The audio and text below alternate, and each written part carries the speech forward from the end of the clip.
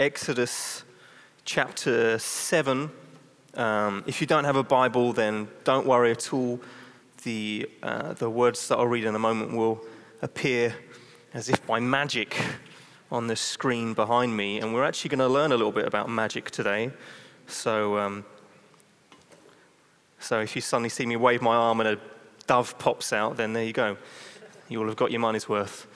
So, welcome. As I said, find Exodus chapter 7.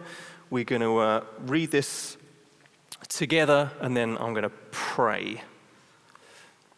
And the Lord said to Moses, "See, I have made you like God to Pharaoh, and your brother Aaron shall be your prophet. You shall speak all that I command you, and your brother Aaron shall tell Pharaoh to let the people of Israel go out of his land. But I will harden Pharaoh's heart, and though I multiply my signs and wonders in the land of Egypt, Pharaoh will not listen to you. Then I will lay my hand on Egypt and bring my hosts, my people, the children of Israel, out of the land of Egypt by great acts of judgment.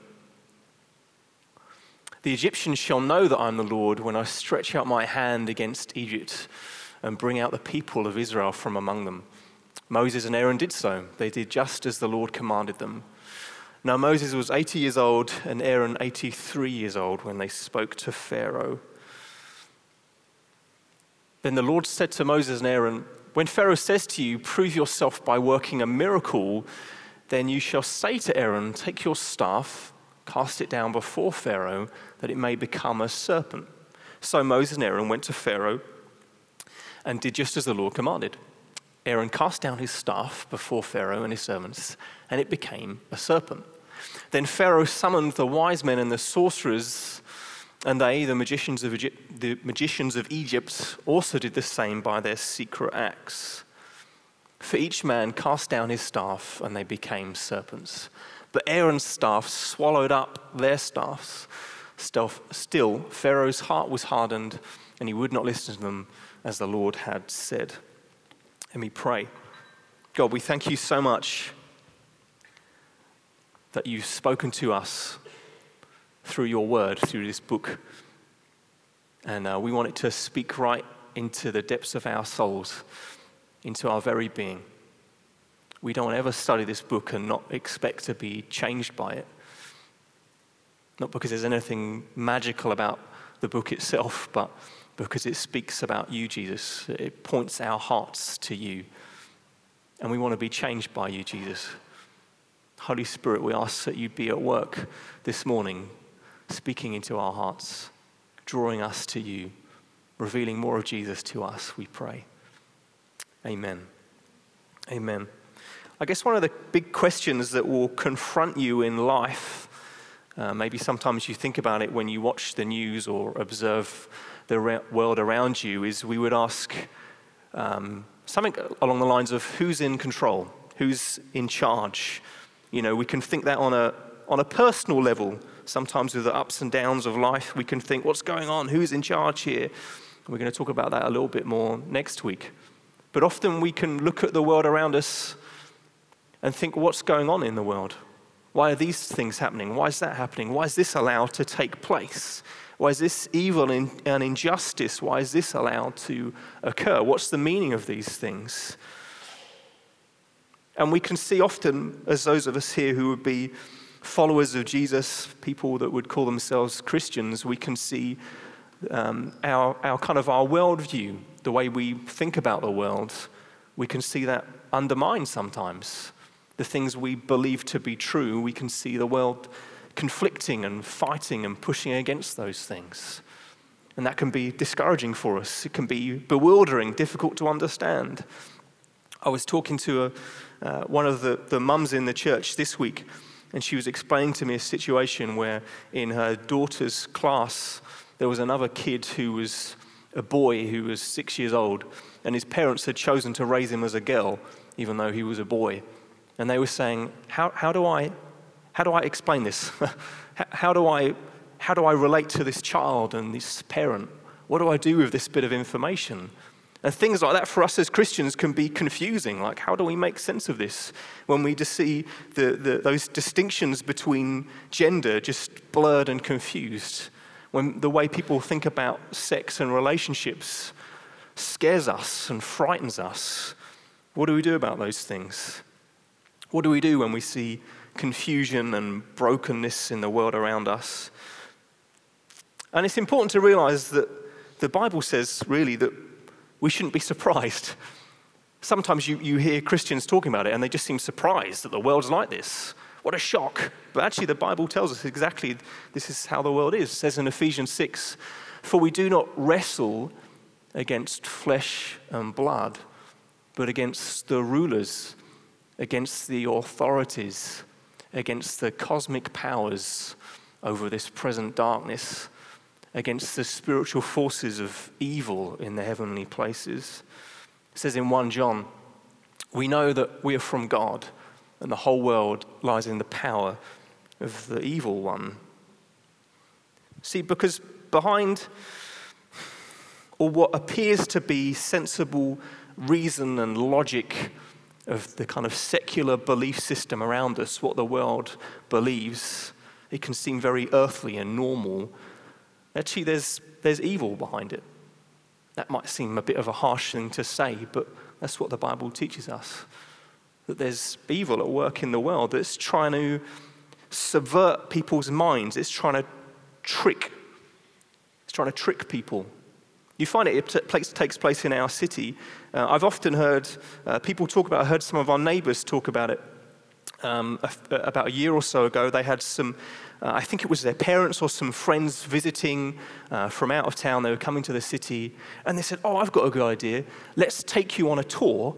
And they took them on a tour around the red light district, as though it was just a tourist attraction. And there are tours that you can go on. You can pay for a boat tour that goes up and down. It's a tourist attraction. And yet you think, if that was your daughter or someone that you knew in one of those places, you would run in and wrestle them out. But yet when it's people's minds have been tricked, they've been deceived to think, oh, it's just normal. It's just lights and fun. We can just go and see it as a touristy thing. Things like that. People have been tricked.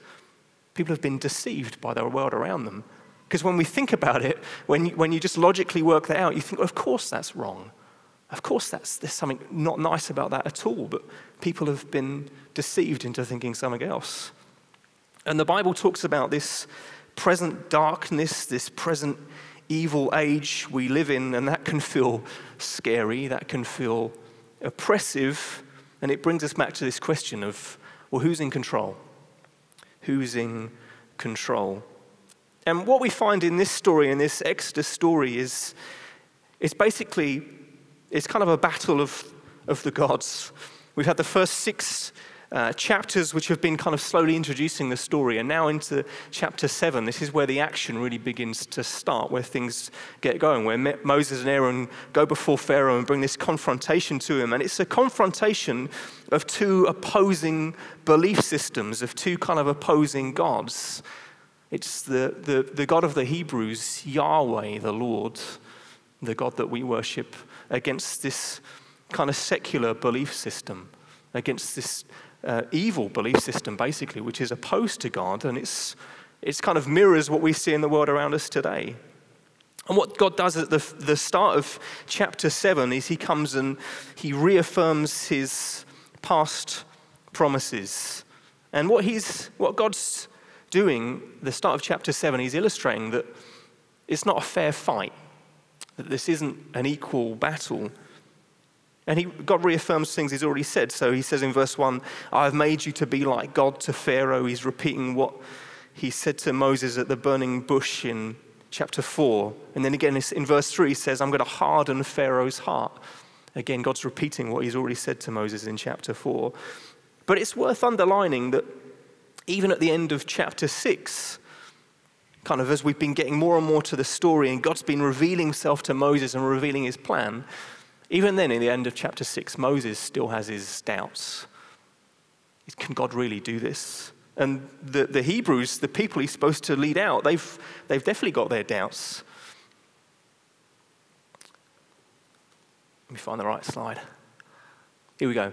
In verse 9 of chapter 6, it says, Moses spoke thus to the people of Israel, but they did not listen to Moses because of their broken spirit and harsh slavery.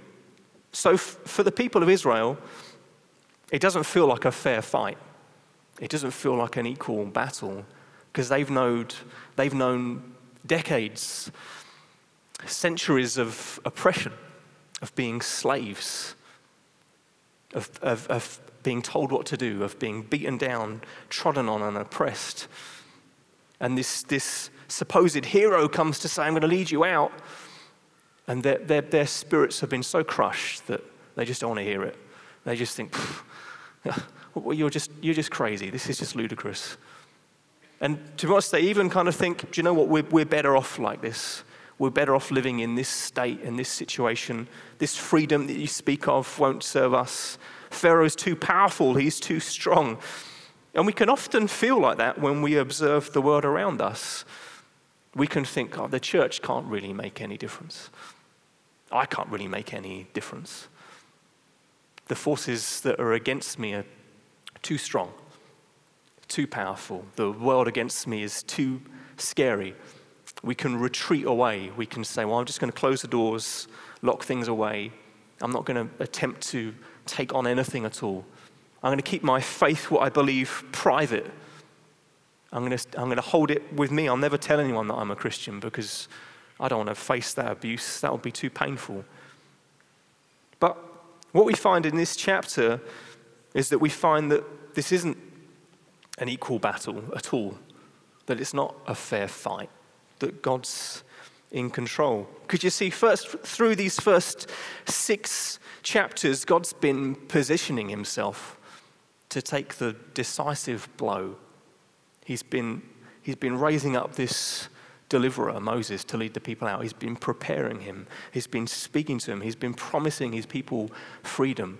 All the time, God, through this story, through all the hardship and pain that the Israelites have had to walk through all of that, God's been getting ready to strike the decisive blow, to lead the people out. God's been little by little getting things ready. And what happens is, we see in verse 10 of chapter 7, Moses and Aaron went to Pharaoh, and they did just as the Lord commanded. And Aaron cast down his staff before Pharaoh and his servants, and it became a serpent. Which is a pretty impressive magic trick if you think about it. I'd love to be able to have those sort of skills. But the thing is, this isn't just a magic trick to try and confuse Pharaoh. It's not just trying to say like, aha, ta-da, look what we can do. Can you do better? That's not what they're trying to do. Because you see, for the Egyptians, snakes were both kind of feared and seen as evil, but also the serpent, the snake for the Egyptians was a symbol of power.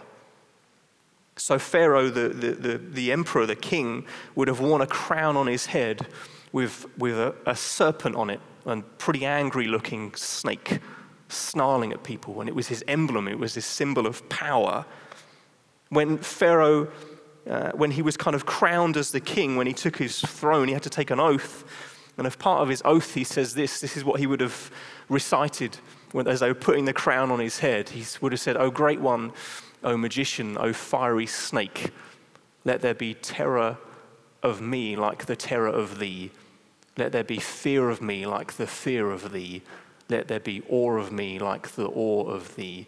Let me rule, a leader of the living. Let me be powerful, a leader of spirits."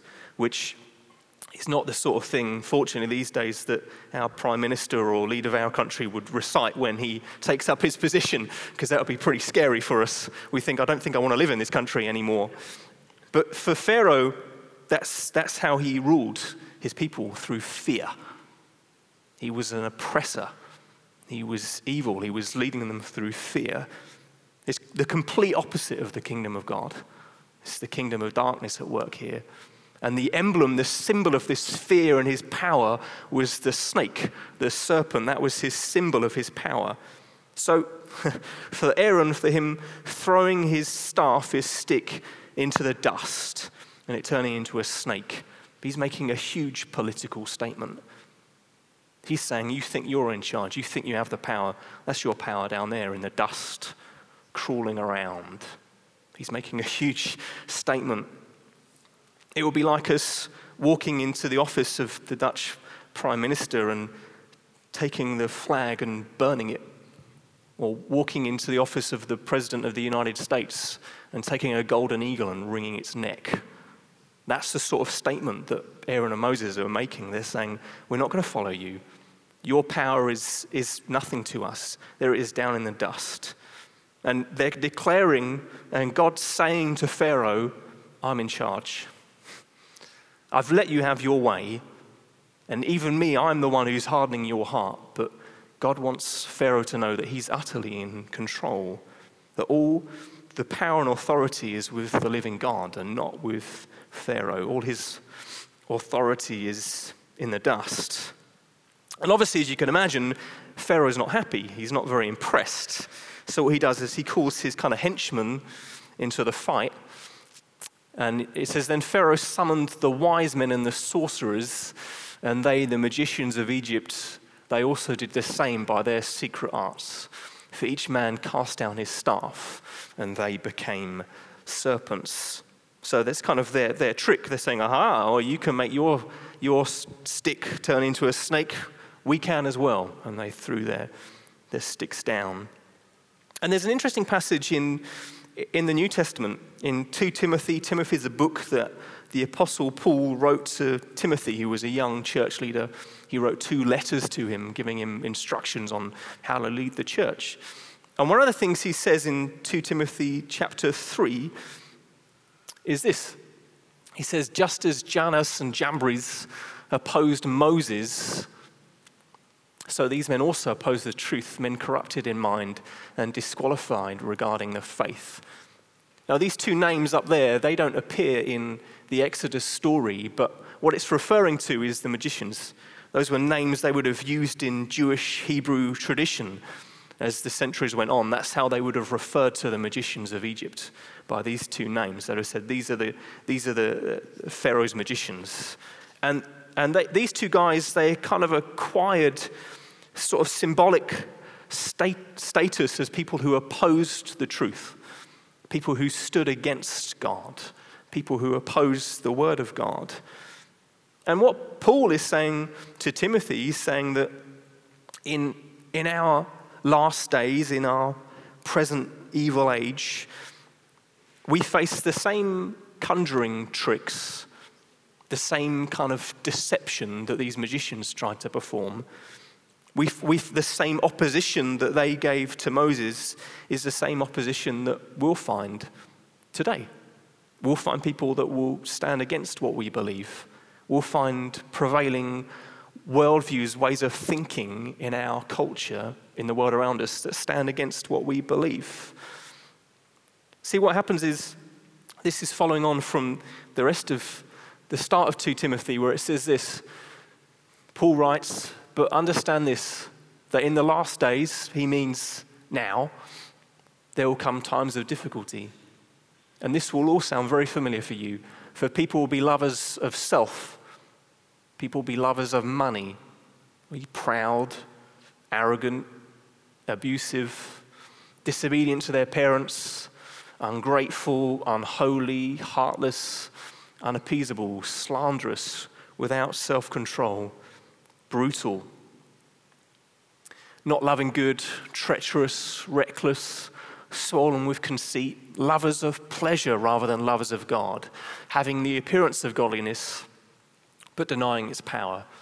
Avoid such people, for among them are those who creep into households and capture weak women, burdened with sins and led astray by various passions, always learning and never able to arrive at knowledge of the truth.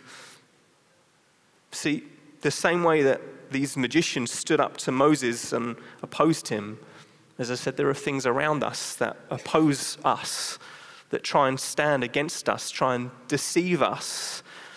They try and make this book look foolish and out of touch.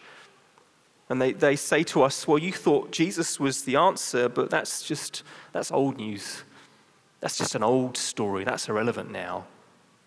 Jesus, the Bible, God, there's no answers there. You'll find your answers in learning to love yourself more.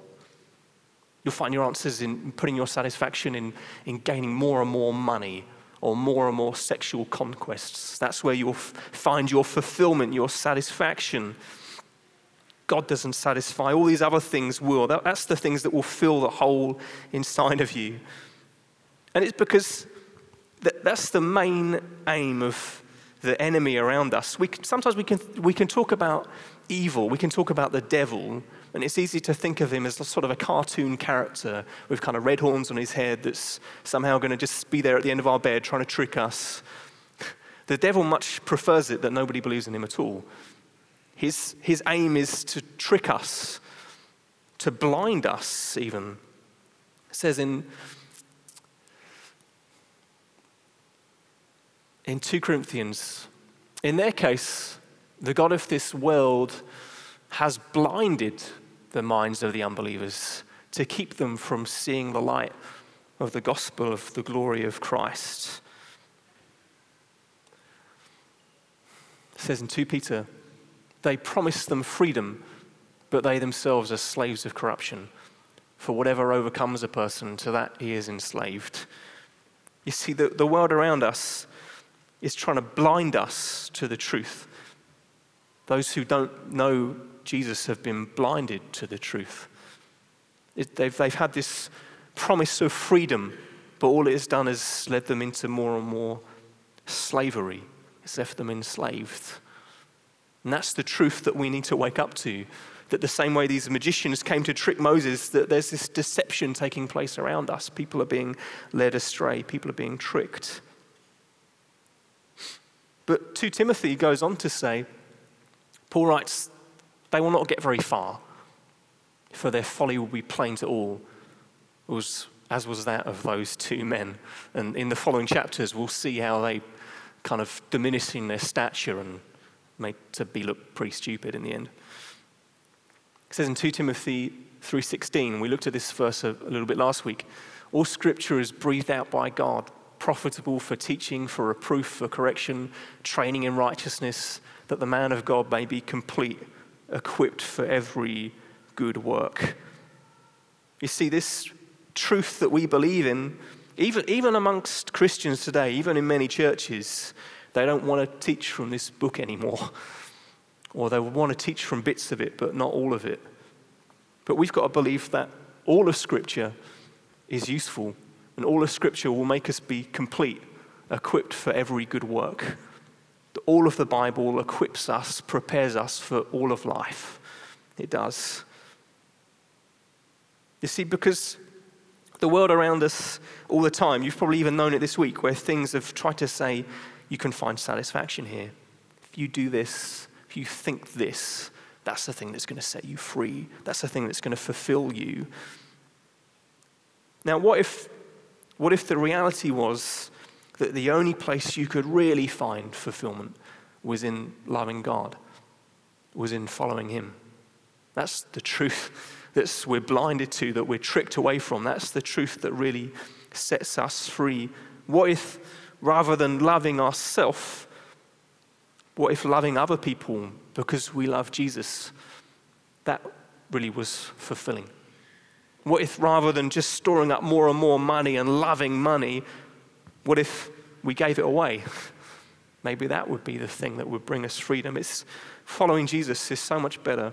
I came across this quote this week, which I just had to shoehorn into this message somehow because I found it so stunning. Jonathan Edwards, who lived a couple of hundred years ago, was a church leader in America. He said, "The enjoyment of God is the only happiness with which our souls can be satisfied." The world around us says the complete opposite, but this is true. This is the truth. The enjoyment of God is the only happiness with which our souls can be satisfied. Fathers and mothers, husbands, wives, or children, or the company of earthly friends, they're all good things, but they're shadows. We should enjoy them for sure. God's given these things for our enjoyment, but God is the substance. They are but scattered beams, but God is the sun. These are but streams, but God is the ocean. I just love the poetry there. These things around us, even the good things in life, they're just scattered beams. God's the sun. He's the satisfaction. He's the fulfillment. And not just the world around you, your own heart will lie to you and say that that's not true. That you can find your joy in lots of other places, and it's not true. You need to remind your heart of that all of the time. And what happens is, in this story, is that these magicians are thrown down their staffs, they turn into snakes, and then this happens. But Aaron's staff swallowed up their staffs. I presume while they were still serpents. Still Pharaoh's heart was hardened, and he would not listen to them as the Lord had said. Now, there's in Exodus 4, where God has initially told Moses that he's going to do this, and he shows Moses how he'll turn his staff into a serpent. It actually uses a slightly different word. It uses the word for serpent, nakash, which just means kind of a basic common snake. But in this passage, in the verses that preceded this, it uses a different word in the Hebrew. It uses a word called tannin, which means serpent, but you could also translate it as kind of crocodile or kind of dragon. But the best translation would be, this is like a powerful, dangerous, venomous snake. This is like a cobra. This is like the baddie of all snakes. And what the message here, what's coming across is that God's the king cobra. He's just so much more powerful that God comes and just swallows up all the other snakes. It just defeats, it wins the battle. Because we can look at all the opposition around us and we can forget so easily that God is supreme. That not only will he triumph, but he has triumphed already for us. That God has already won a great victory for us. And even though we live in an evil age, God is on his throne. He's ruling. And even all the bad things that happen, it's the same as this, that they happen because Pharaoh's heart was hardened. And it said at the start of chapter 1 that it was hardened by God. That's a difficult thing to get your head around. Even the evil within Pharaoh's heart was kind of contained there by God's sovereignty. God hardened his heart. God is sovereign over all things, good and bad. God rules as our king over it all. He's thoroughly in charge.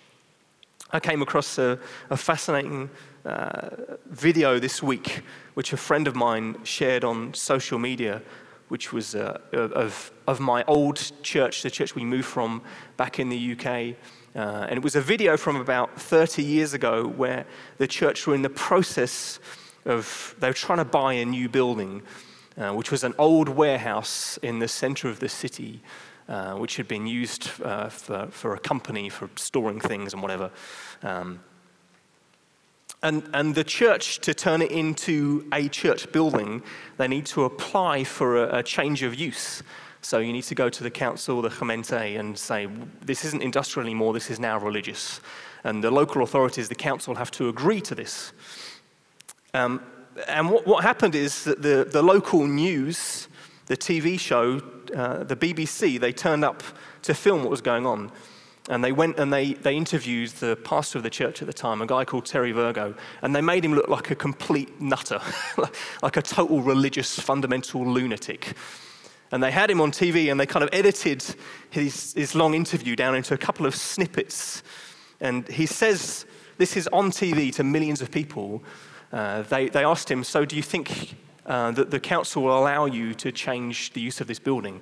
And rather than kind of give an argument around paperwork and bits of paper and all the legalities, he just said, I believe that God will make a way for us. And he just sounds like a total lunatic. And the guy asks him, so what does it prove if they vote against this? And Terry would have known at the time that the odds were stacked against them, that the council was probably going to say no. He would have known that.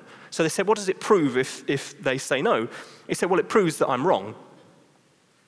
But then he looks direct into the camera and he says, I believe God will do it. And you can imagine everybody on the TV at home just cringing. Even people in the church be like, oh, did he just say that? Whoa, he's really put it out there. And then the very next shot, it cuts to a picture of the council building in the center of the town, and with this voiceover saying they've unanimously rejected their application. And then they have this interview where they interview a lady from the council, and they're asking her why they've done this. And they said, is it true you've put the commercial needs of this city above the spiritual needs? And she kind of tries to make an answer and says, well, yeah, basically, yes. Yeah, we believe the commercial needs are more important than the spiritual needs. End of story. And that's how the news item finishes. It says, oh, the church is going to try and appeal, but it doesn't look likely. And then, end of the show. Now, that was 30 years ago, and the reality of the story is that they did appeal, and it was overturned, which might happen if it was like 6-5 against, but it was a unanimous rejection. Everybody on this panel, this committee, they'd all said no, and they often tell the story in Brighton. They found out the names of everybody on the council, and they would pray for all of those names. God, change their heart, change their minds. And they did.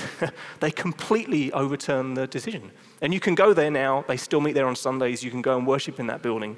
And the thing is, why am I telling you this? I just was excited about it. It's a great story. But the thing is that when I don't know if I would have the courage to do it, but when Terry went on TV and stared down that camera and said, I believe God will do this, he did that because he knew what we were reading from Ephesians 6 earlier, that our battle isn't against flesh and blood, but there's other darker, more evil powers at work. But he also knew that God was sovereign and in control over all of that. It doesn't mean that God does everything that we want, but he knew in his heart, no, God's given us this building. Like he just has. I just know it. So therefore, I'm going to speak this out in faith. Because I know even though the local authorities who appear to be in charge, God is above that. And if God said this, then it's going to happen. End of story. And the same is wonderfully true of our own life, that God is supreme and that he's won a great victory. It says in Galatians 1 verse 4, talking about Jesus, he gave himself for our sins to deliver us from this present evil age. God's won this great victory, and from each of us, from the evil in the world around us, God's come to deliver us. The same way that Moses and Aaron ended up leading the people of God out.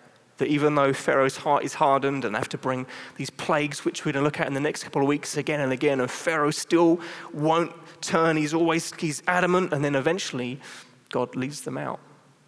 And that's true for us, that God's come to deliver us. It says in 1 Corinthians, death is swallowed up in victory. O death, where is your victory? Death, where is your sting? The sting of death is sin. The power of the sin is the law. But thanks be to God who gave us the victory through our Lord Jesus Christ. It says in Isaiah 25 that he will swallow up death forever. The same way that this Aaron's stick swallows up the other sticks. God's come to swallow up death forever, to set us free. It says in Hebrews, since therefore the children share in flesh and blood, he himself likewise partook of the same things, that through death he might destroy the one who has the power over death, that is the devil, and deliver all those who through fear of death were subject to lifelong slavery. In Jesus' death and resurrection, he's won a great victory for us. Sin and death is swallowed up as those sticks were swallowed up. Those of us who are lost in lifelong slavery, God's come to lead us out, to lead you into freedom in Christ. Over your life, the circumstances, the situations, over the world around us, the city we live in, all the evil that you see around you, God is in charge over all of that. And he's won a great victory. He's wonderfully in charge. Let's pray, and then we're going to take communion together. We thank you, God, that you're wonderfully sovereign, Father, that you're in control, that even when confronted with the most powerful man alive at the time, this Pharaoh with his crown, this snake staring down, designed to put fear in everybody who saw it. I can imagine how Moses and Aaron would have felt. I can imagine why the people of Israel were broken and saying, no, we just don't do that, Moses, stop it. But yet, Moses and Aaron knew that you were in charge, that you were in control, that over the most evil power that's ever existed, you're in control, that you've won a great victory, that death has been swallowed up in your victory now. And that's not just true in kind of big cosmic terms, but it's true for us, for me, for everyone in this room, that you've provided a better way for us now. We can know you. We can have a relationship with you. We can find all the satisfaction, all the joy that our life needs. We can have an eternity lined up for us of perfect joy, of perfect satisfaction, because death is beaten, sin is beaten, the devil's been beaten, and you're on the throne. Thank you, Jesus.